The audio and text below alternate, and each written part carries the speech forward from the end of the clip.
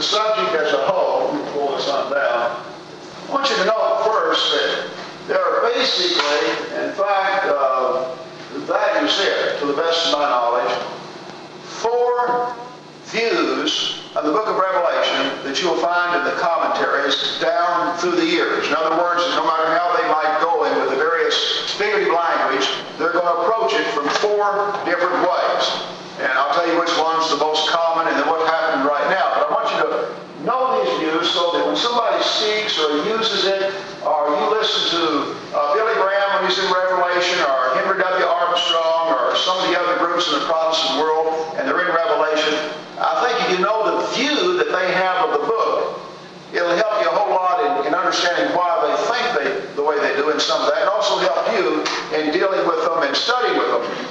One view is the historical view. Now, the first 3 views I've got there all take the position of putting the date at 96 AD. And the historical view is the view that takes Revelation from the 1st century and brings it on down through the centuries at the present time. A good example of a view that would be most of the Protestant reformers coming out of the Protestant Reformation movement when they broke away from Catholicism. Most of them, and I use the term most only because all will catch up with you, all that I have read, okay, they take that historical view, if they came out of the Reformation, and then as a general rule, the beast becomes the Pope in Rome.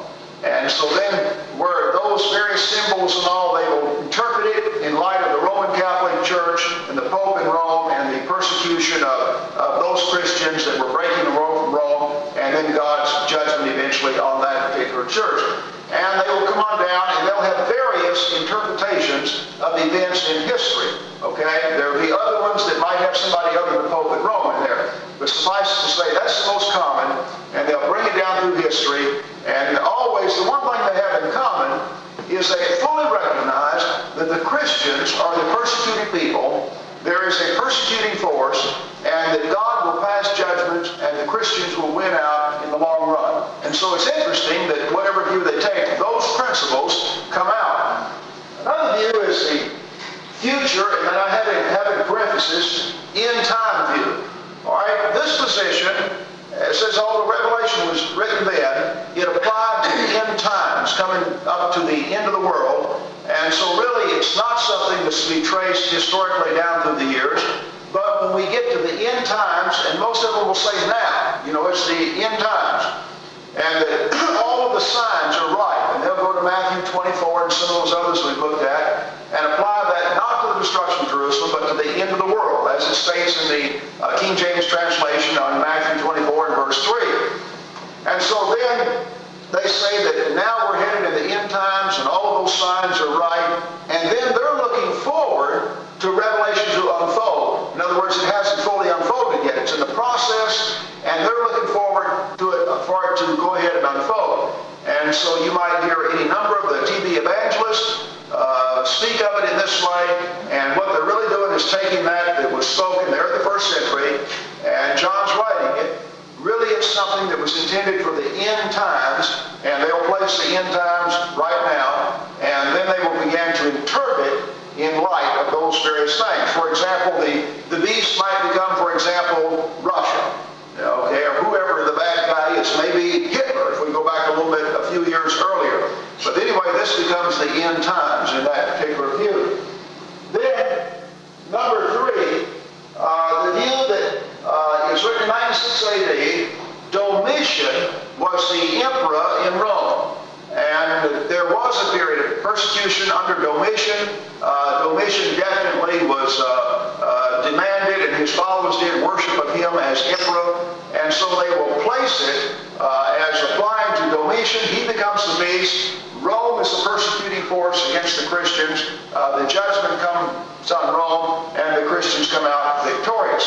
I might say that if I believe that it was written in 96 AD, that would be the only view for me. In other words, the difference between the 3rd and 4th view, really, the biggest difference is the difference in the dating itself, of the book itself.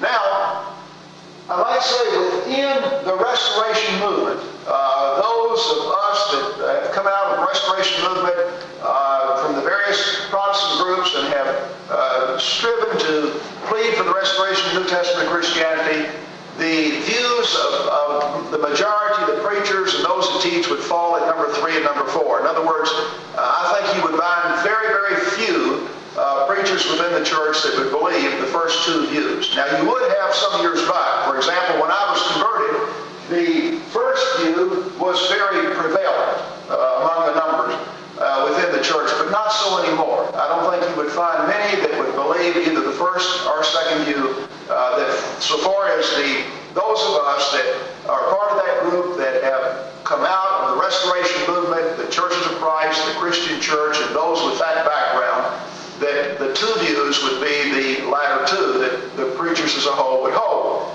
Now, the fourth view is the view that it was written before 70 AD. The beast there, Nero, is the Roman emperor at that time. Nero is the first emperor to begin the persecution of Christians. Nero also was worshipped, and there was demanded worship for him. And then, along with that, you have the destruction of Jerusalem, with the Jews being strong persecutors of the Christians, and then the beast, after persecuting the Christians, turning on Judaism and destroying Jerusalem and the temple. All right, now, as I'm going to show from a few of the slides that we've already looked at, scholarship, if you want to deal with historical and archaeological scholarship, from the standpoint of the dating, and this is what I think I told you at the very beginning so impressed me to start with as I began to re-examine my thinking in this.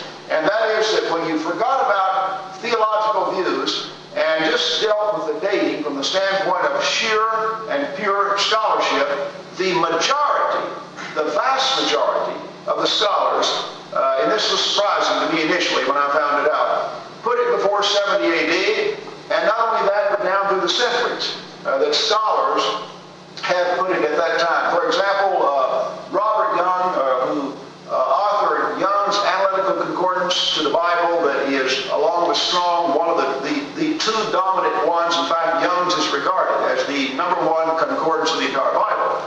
Well, Young always placed it before 70 AD.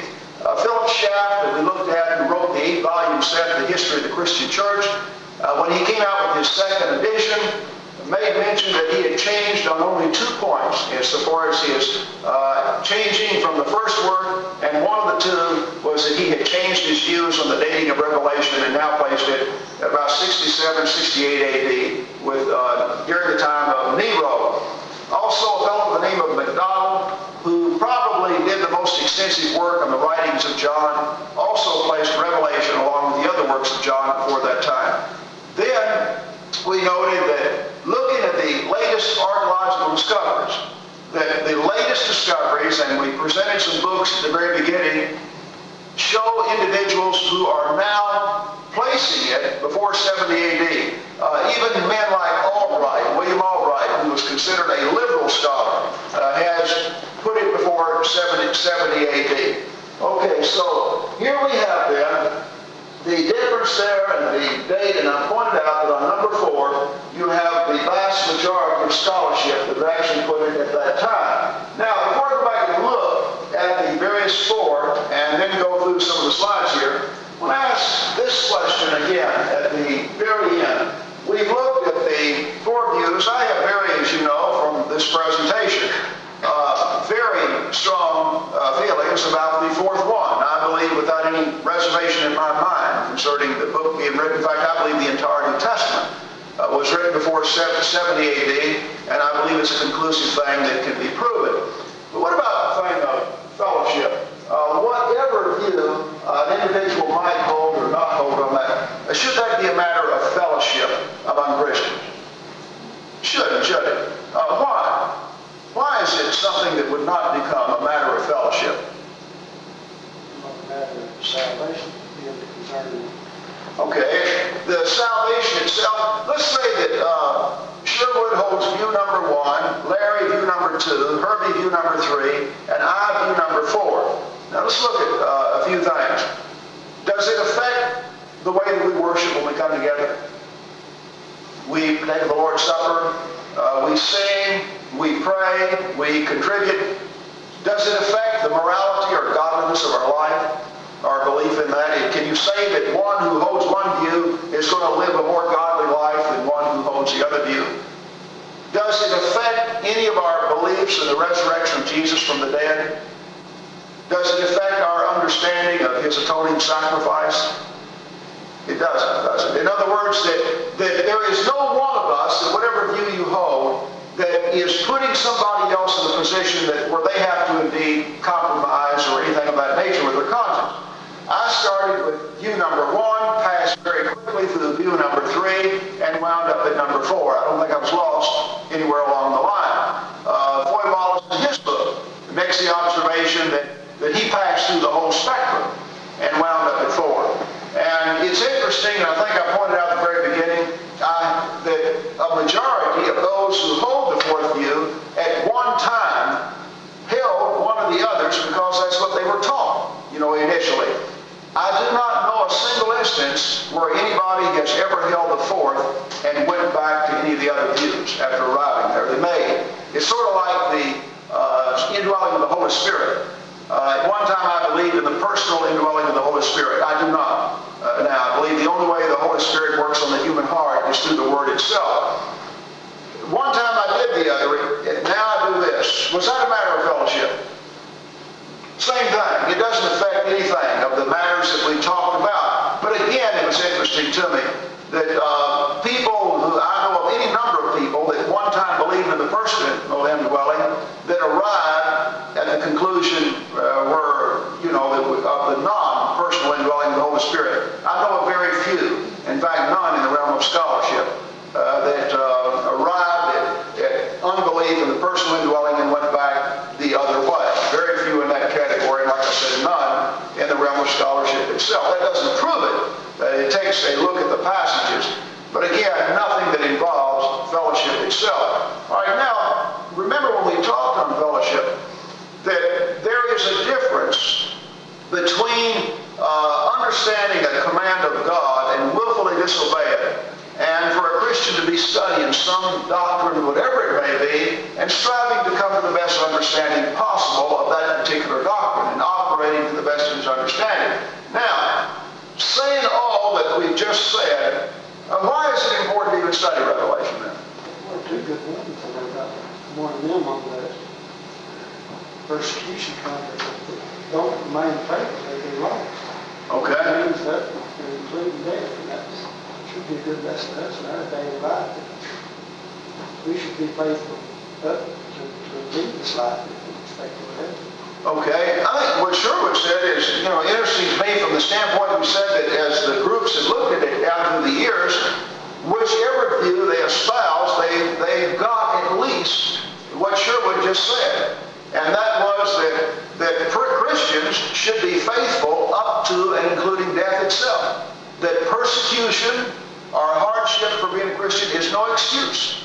A person is not going to, we learned there, that a person is not going to be able to deny the Lord in face of persecution or hardship or suffering, and in order to get out of it, just slide under a cupboard, slide under a bed somewhere, or go hide in a cave and forget about it. We learn from Revelation, whatever view, that won't happen.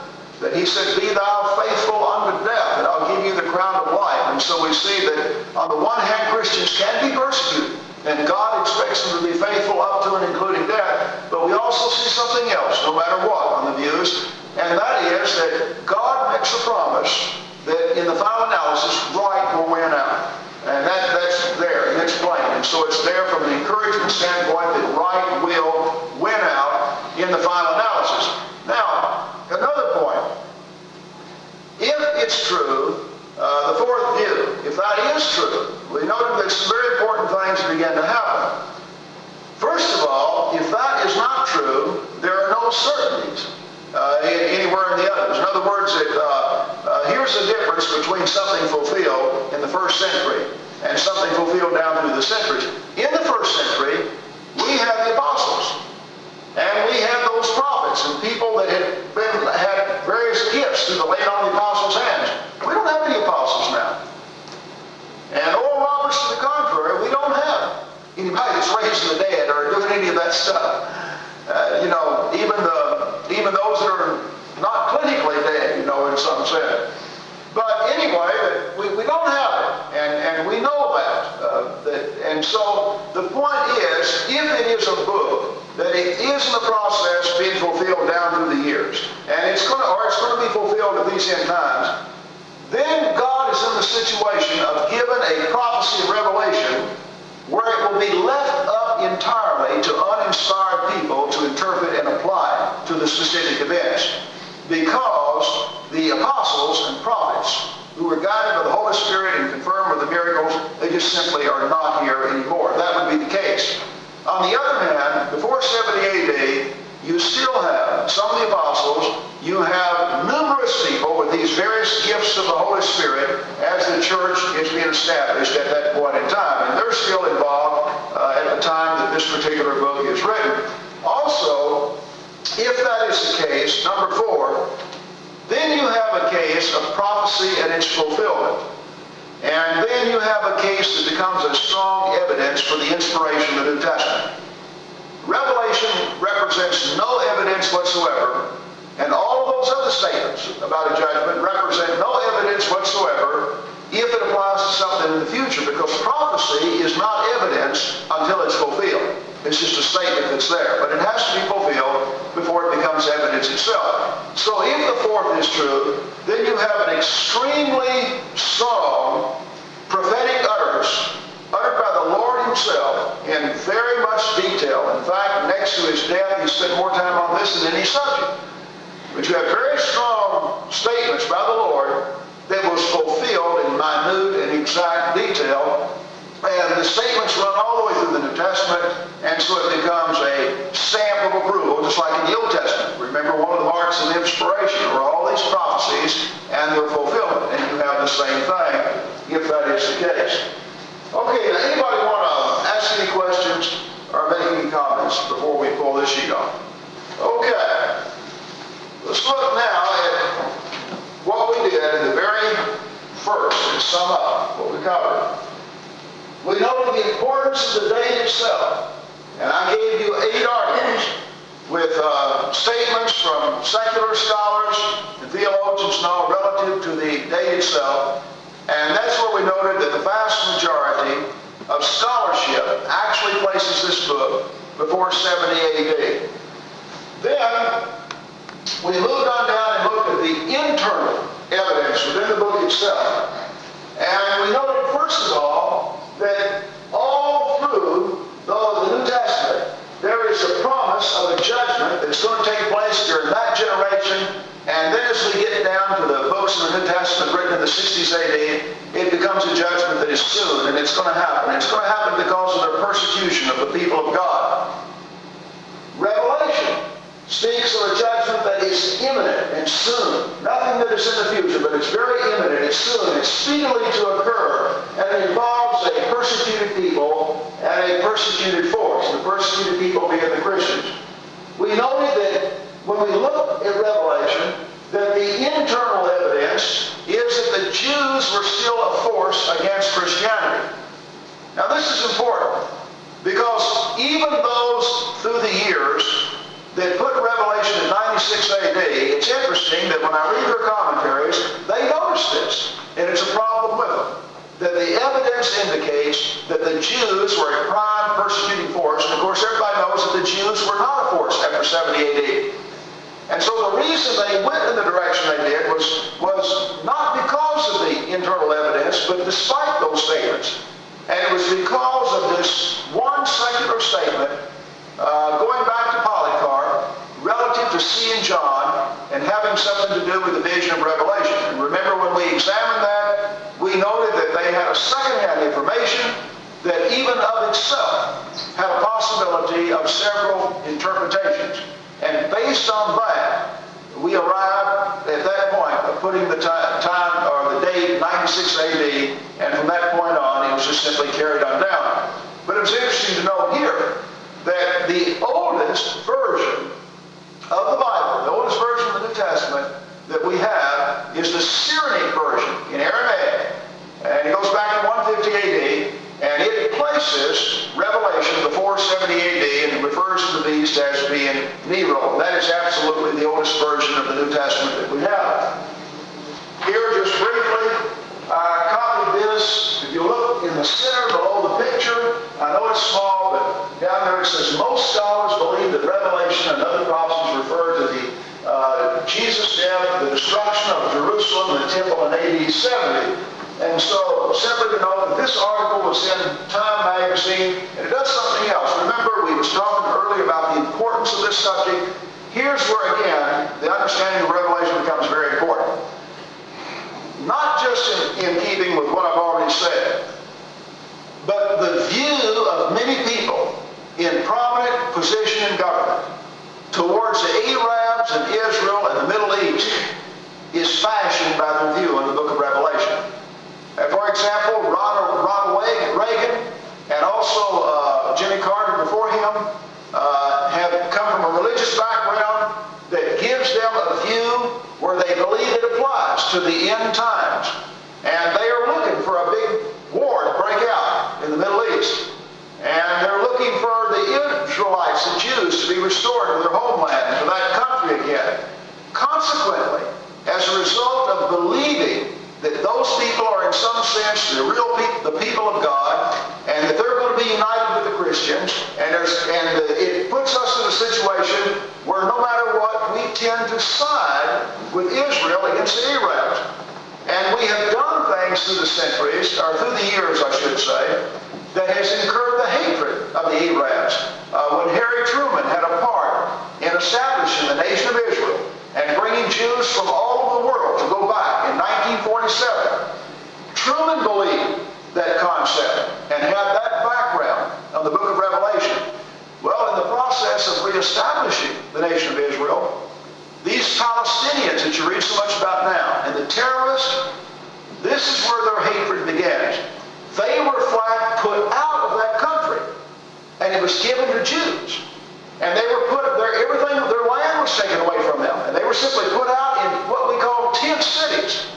Well, how would you feel if all of a sudden we were not the strong country, Russia was, and they decided they're going to gather us up and march us out and put us in tents and give this land back to its rightful owners, the Indians, and then they're going to start to bring people of Indian lineage from all over the world back here and give them this land. Well, you can see there'd be a problem. Well, this is exactly what happens. So I'm saying the view is very important. On the one hand, salvation does not maybe hang in the balance, but it's extremely important.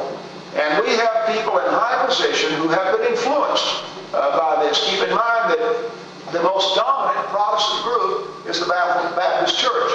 And this is prevalently preached in that way within that group. And there's been a lot of influence in that line. Most of the TV evangelists that you'll see come from a background that has that view. And therefore they speak. And people here on TV hear that kind of thing from the book of Revelation itself. So I say that to emphasize to you that it is important to study this and to come to a good understanding and to be able to explain and know about the dating, or at least be able to refer to the information about that, because people act in keeping the way they think and the way they believe in their own minds. Not only that, but those that believe Revelation applies to the end time, obviously a lot of their preaching is going to be dealing with that today. And they do. A lot of their preaching deals with that, and they're always picking out the signs and trying to get it to stand there. All right, here's the way that it hurts also. For those people that are not believers in the Bible, the skeptic, they look at that, and they can see that historical scholarship puts the book back there in the 1st century, before 70 AD, and they applied to events of that time. And then when Christians try to make it as a prophetic book, speaking of things in our day, what it does, it tends to discredit their opinion of the Bible as a whole. They say this is just a good example of where Christians come along and try to make historical statements appear as prophecy of things that really it didn't speak of at all. And so I'm saying that the view that has brought this down has really been a tool in the hand of the skeptic to actually hurt true Bible prophecy. Sort of like we point out about miracles. Those that do these alleged miracles today, they really are not miracles. But when people who are skeptics of the Bible see that, and they can see through it, then they're there was a tendency on their part to put the real miracles in the same category. Because keep in mind that most of them are not that well studied in the Bible itself. And so I'm saying that it is important to study this and to come to a good understanding of these points. Another thing we noted, the definition of revelation was that it's an uncovering. It means it's there so you can understand it. If revelation is intended so that nobody can understand it, then the name itself is a contradiction. It's meant to reveal and to uncover something. And it's given by God through Jesus, through the angel, and then to John. And we noted that the book says, not my opinion or anybody else's opinion, but the book said these things must soon take place. And then to the people of that day, he said, blessed are those who hear it and take it to heart, because the time is near. And we noted that the Greek literal there is to occur with speed. Where it says must soon take place, the literal Greek means to occur with speed. We noted also that it was written to the 7 churches in the Roman province of the west coastal part of Asia Minor. After 70 AD, there were more churches than 7. Okay? But according to historical scholars, there were only 7 churches just before 70 AD. And he names the 7 churches. We noted on our map that these churches are all located very close together, and from secular records about John worked in that area. In other words, the reason John is addressing the letter to these people is not because it's not dealing with something that's important to other people too. In fact, the book will be copied and will get circulation and will move throughout wherever Christians are. But John had worked among those churches. And so just like Paul wrote to the Corinthians, because he had worked there and he established that church, and so he was concerned about it. And so it is with other writers that write to people. Luke writes to Theophilus. He knew Theophilus and he was concerned about it. And so John writes specifically simply because that those are the people that he worked with and he knew, and he wanted to get this information to them. And again, we noted that to those 7 churches, we have that he had overcome. And it's done in such a way to show that there is imminent trial for those people. In other words, if he's writing to people 2,000 years later, at least in my judgment, it almost doesn't make sense. That he is writing to the persecuted people then saying, hang in there, and that he that overcometh, and when in reality he's not even talking to those people at all. If the others are correct on that point. We noted that as we looked at the book of Acts, the history of the church, that all of the persecution, basically, in those early years, were the Jews against the Christians. The Jews were the persecuting force. Pilate didn't really kill Jesus. Pilate wanted to let him go. It was the Jews that took his life. And so it was as we come through the history of the early church. It wasn't Rome, in a sense, that had Paul in jail. It was the Jews that wanted to take his life. And Rome had arrested him because of the disturbance. And Rome was actually trying to save him from the Jew and help him to escape the Jewish mob. But it was the Jews that were the persecuting force. Jesus promised judgment on the Jews. And promised that judgment would come about in their generation.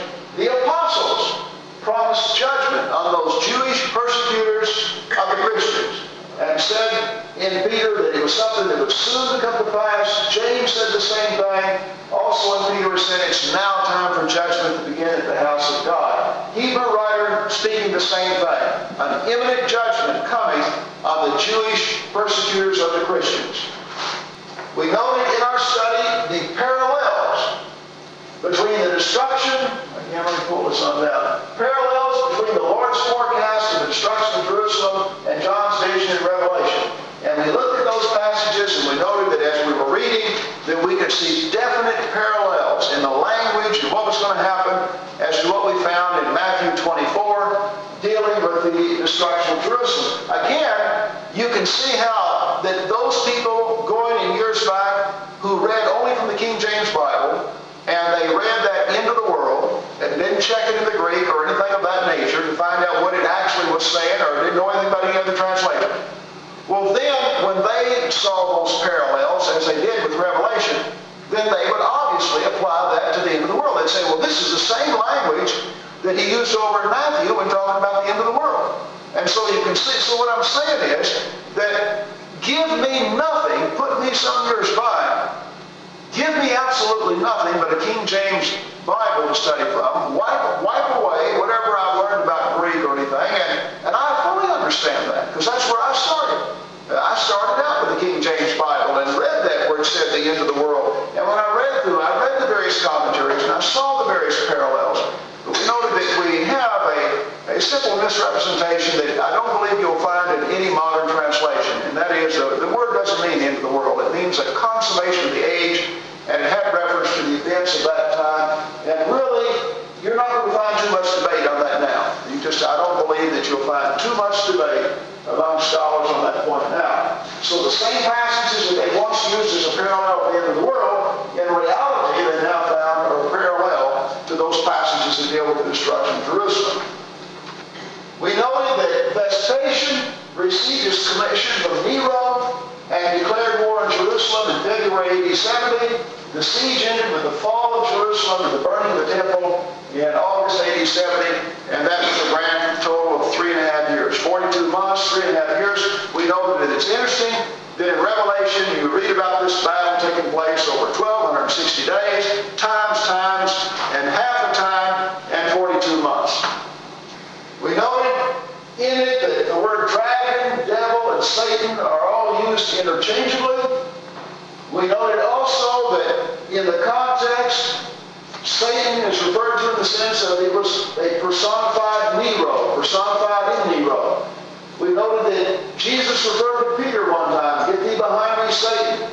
Babylon was used as personified Satan. So was Egypt, Babylon another time. And so Satan is a word that simply means adversary of God. And it was not unusual to look at anyone or any country that was an adversary of God and refer to them as simply Satan, just like Jesus did to Peter, "Get thee behind me, Satan." He was acting the adversary to the plan of God.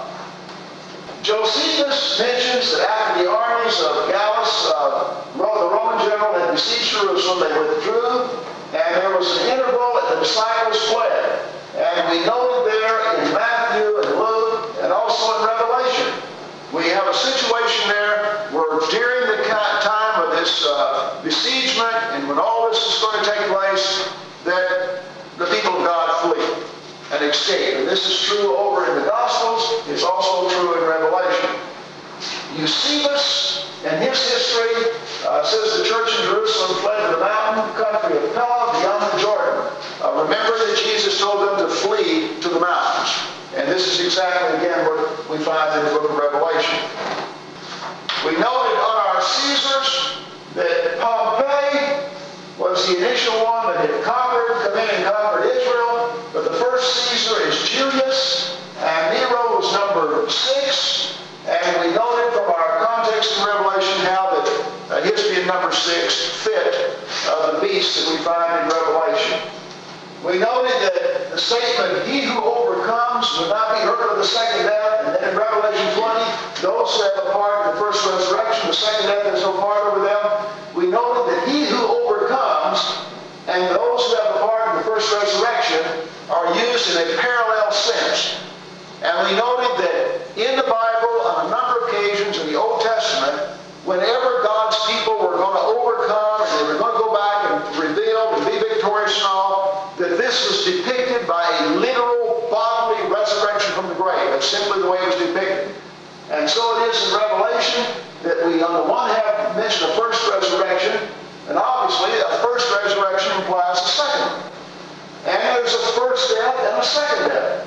But the parallel is the one who overcomes is the one who has a part in the first resurrection. The second death has no part over them. And so those people that hung in there, they were faithful unto death. The second death, once they did depart from this world and stand before God, they had no worry about the second death. The other, those that did not, the second death, our eternal separation from God, would have power over them.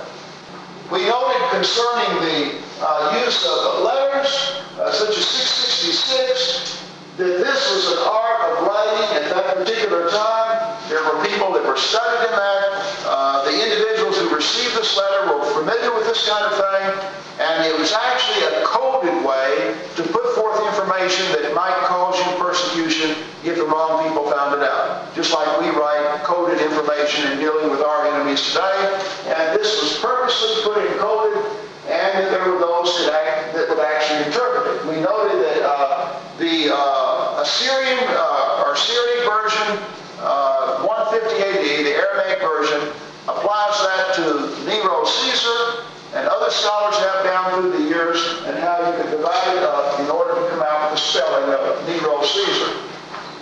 We looked at Armageddon, and we noted that the name Armageddon was derived from Mount Megido, which was located in a valley now known as the plain of Esdraelon, and it was the battlefield of the nations of Jewish history. You read about it in the Old Testament. And the battlefield of Mount Megido became a universal proverb under the word Armageddon. The original Bible dictionary again refers to Philip Schaff and points out that it was used in a figurative way in the book of Revelation. And so here's a word, Armageddon, that's been around for a long time. It had reference to many battles that had taken place in a certain place in the Old Testament, and therefore it came to be used in a figurative way anytime there was a great battle that was going to take place. Okay, now, anybody with any questions or comments, observations that you'd like to make concerning the book itself?